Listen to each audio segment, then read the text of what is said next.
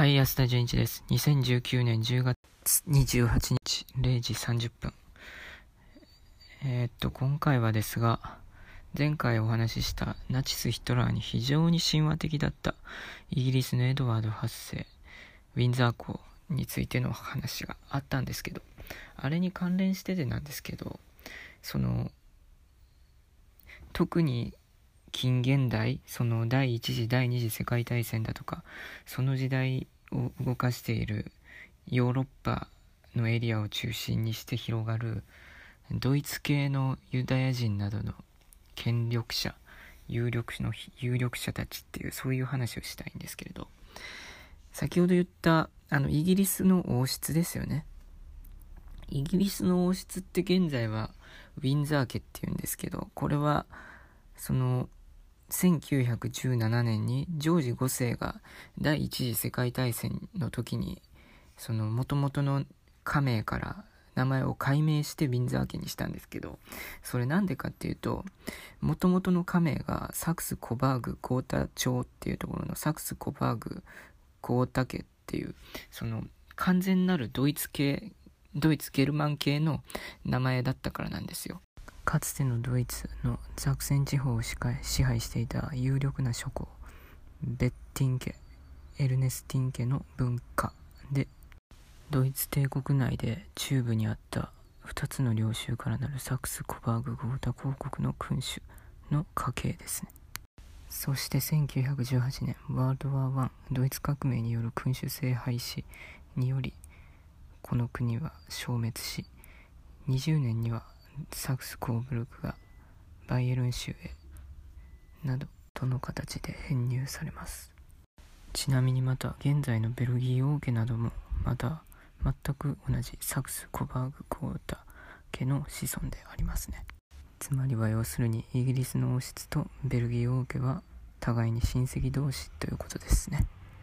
で、第一次世界大戦ではイギリスとドイツは戦争をすることになるんで、そんな敵の国であるところに由来する名前を持っているのが自分のその国の王家の名前だっていうのはおかしいじゃないですか。だからジョージ5世が世界大戦が始まるにあたり改名したんですけど、これどういうことかっていうと、今のイギリスの王室っていうのは完全にドイツ系の人たちなんですよね。先祖をたどっていくとドイツの人だっていうことですよ、要するに。で、先ほど言ったようにサクス・コバーグ・ゴータ朝っていうそこの人たちであって、で、いつからそういうイギリスの王室内にドイツ系の人が入ってるかっていうと、ですね、イギリスの女王ビクトリアっていう有名な女王がいたんですけど、その夫のアルバートが後のエドワード7世なんですけど、アルバートがドイツからイギリスの王室に入って、言ってみりゃ政略結婚みたいなもんですかね。で、それでドイツ系の人がその後のイギリス王室を完全に牛耳るっていうか乗っ取るというか、イギリスの王室ではあるんですけど、でも実態は先祖をたどっていくと、それ以降の人たちは全部ドイツ系の血を引いているユダヤ人。訂正、彼らは決してユダヤ人ではありません。言い間違いです。彼らは宗教的にはキリスト教ルーテル教会からイングランド国教会に初代アルバートの時に変わったとされています。特にビクトリアの夫アルバートがドイツから来た人だということは、言ってみれば完全に男系ですよね。日本の皇室とかに照らし合わせて考えてみてください。女系男系っていうので考えたら完全に男系の血筋でドイツ人が入ってきたと言えると思います。で、ちなみにですけど、彼のエドワード7世アルバートっていうその人の子孫は現在まで王子が続いてますけど、それぞれに後を継ぐ形でエリザベス女王2世にまで、エドワード7世のその前のジョージ4世に始まり、ジョージ4世、エドワード7世、エドワード8世、ジョージ6世、あとチャーチルですね。この人たちはみんな共にメイソンのメンバーです。その間に一人飛ばしたジョージ5世っていうのは今のところまだ正直不明なんですけど、メイソンメンバーである可能性は非常に高い。ジョージ5世は第一次世界大戦の時のイギリスの王様ですね。その解明したっていう人です。で、ケント公のエドワード王子も現在のイングランド連合グランドロッジのグランドマスターって、前回にも言ったと思いますけど、なのでイギリスの王族や政府などとフリーメイソンっていうのは非常に強い関係があります。と同時にですね、またネイサン・メイヤー・ロスチャイルド、イギリスのロスチャイルド家の始祖やジャコブ・マイエール・ド・ロチルド、フランスのロスチャイルド家の始祖もまたメイソンなんですけど、で話をまたそのドイツ系ユダヤ人だとかの有力な人たちがヨーロッパを牛耳ってるっていうのの話に戻すとですね、ロスチャイルド家、ロックフェラー家ともにユダヤ系じゃないわ、ドイツ系のユダヤ人とドイツ系のプロテスタントバプテストの人たちです。ちなみにロックフェラー家のそのさらに祖先はフランス系のユグの出身、ドイツに移住前はだったりもするようですが、でその第二次世界大戦の時にナチスを支援したと言われているその国際金融資本銀行家の人たちのリストとして主に挙げられるのは、これまでにも言ってきた通り JP モルガン、ロックフェラー、ローブ・クーン、帝政クーンローブ、シフ、ウォーバーグ、ロスチャイルドっていうこの辺りなんですけど、まず JP モルガンに関してはそのルーツをたどっていくと、そのドイツっていうのが僕が調べた限りでは出てこなかったですね。そのあくまで家系的な話ですよ。そのドイツ系の人たちとのビジネス上のつながりとか非常に深いですけど、家系的な話で言うとウォーバーグ、帝政モルガンはイギリスのウェールズのあたりがそのルーツで、その後アメリカとイギリスの間でビジネスをしていた家系のようです。ですがこのモルガン家以外のロックフェラーとかは全部調べてみたら完全にドイツ系が出身の家系でした。ロックフェラー家とロスチャイルド家は先ほど言った通りそのドイツ系出身のロスチャイルドはユダヤですし言うまでもなく、でロックフェラーはそのプロテスタントのバプテストです。でそのドイツ系のユダヤ人のロスチャイルドとその初代ロスチャイルドと共に暮らしていた同じ家で、緑の盾と呼ばれる建物にことでも知られるフランクフルトのゲット、同じくフランクフルトのゲット出身なのがそのヤコブ・シフですね。彼がそのロシア革命だとかを起こしたヤコブ・シフですけど、でそれと同時にあと誰がいた、クーンローブのそのツートップ名前になっている2人も共にドイツ系のユダヤ人でしたね、確か調べたら。具体的にはアブラハム・クーンとソロモン・ローブの2人の共同的な創立者で、あとウォーバーグ家ですね。あとはでウォーバーグ家もこれ完全なるドイツ系のユダヤ人ですね。でウォーバーグに関してで言うと、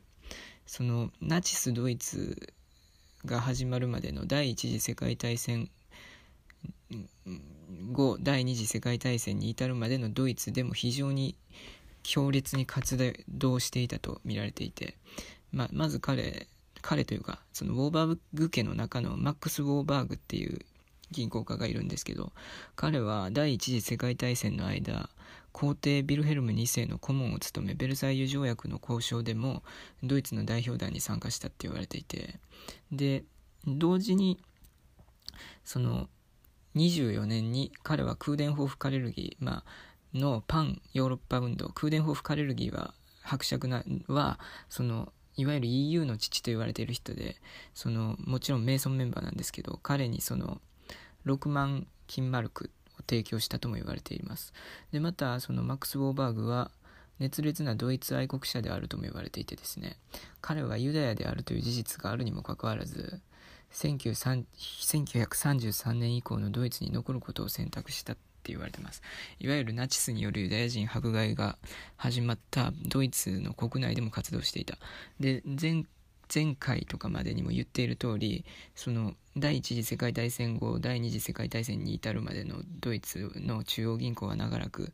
ライヒスバンクドイツ帝国銀行は長らくそのビスだとか外国人勢力の役員に乗っ取られたって言ってましたけど、1933年から38年までの間、ドイツ帝国銀行の役員を彼はまた務めていたと言われています。ですが、さすがにその38年になるとね、そのドイツのナチス側がそのユダヤ人虐殺の政策を始めていくために、その彼も居場所がなくなりというか、それを逃れるために亡命のような形でね、彼は彼の銀行の売却だとか、その彼の銀行とは MM ウォーバーグ& CO ドイツのユダヤ系大手銀行で、1938年まで存在したじゃなくて、1910から38年の間、彼がその取締役を務めたということと、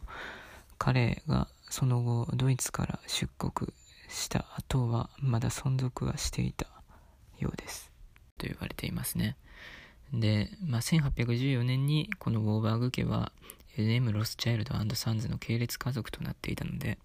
言ってみれば完全にロスチャイルド系だったということです。あと多分全財産をそのナチスに提供するっていうその条件があったんで、亡命にはでそれをして、で米国移住を余儀なくされで、その後46年に死んだって言われてるんですけど、でも少なくともこのナチスドイツの政権においてもその長らく役員を務めていたっていう事実があって、で彼が役員を務めていたのと同時に、もちろん彼はウォーバーグ家ですから、ロスチャイルド家、ロックフェラー家、モルガン家などと非常に強いパイプがあるわけですよ。 BIS だとかそういうところのパイプ役をしていたとも考えられますね。でこうやって考えると不思議なのがね、ドイツ系のユダヤ人が後の世界を実質牛耳ってる裏でねに等しいんですけど、第二次世界大戦の時にはドイツのユダヤ人が大量に犠牲になった。不思議ですよね。でもなんかどこかそこに作為的なものも感じられなくもないっていうか、多分なんていうかね、ドイツのユダヤ人を迫害しておけばドイツのユダヤ人には目はいかねえだろうみたいな、そういう意図があったんじゃないかって思わされるぐらい、そのドイツ系の人たちが、ユダヤ人に限らないですけど、ドイツ系の人たちが現在のイギリスの王族もそうだし、王族に認められた貴族のロスチャイルド家を中心としたその世界各国の国際金融資本、主にイギリスとアメリカですけど、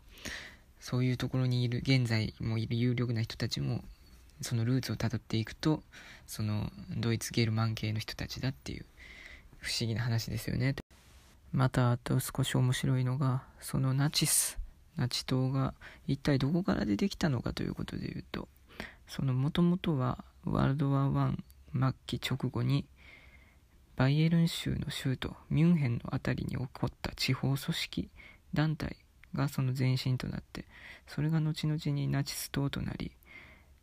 33年に国政を乗っ取るところにまでたどり着いたんだけど、そのバイエルンといえばもちろんイルミナティの創設の舞台となった地、これが果たしてたまたま偶然なのでしょうか。ということで、今回はこんぐらいにして終わろうかなと思います。ありがとうございました。バイ。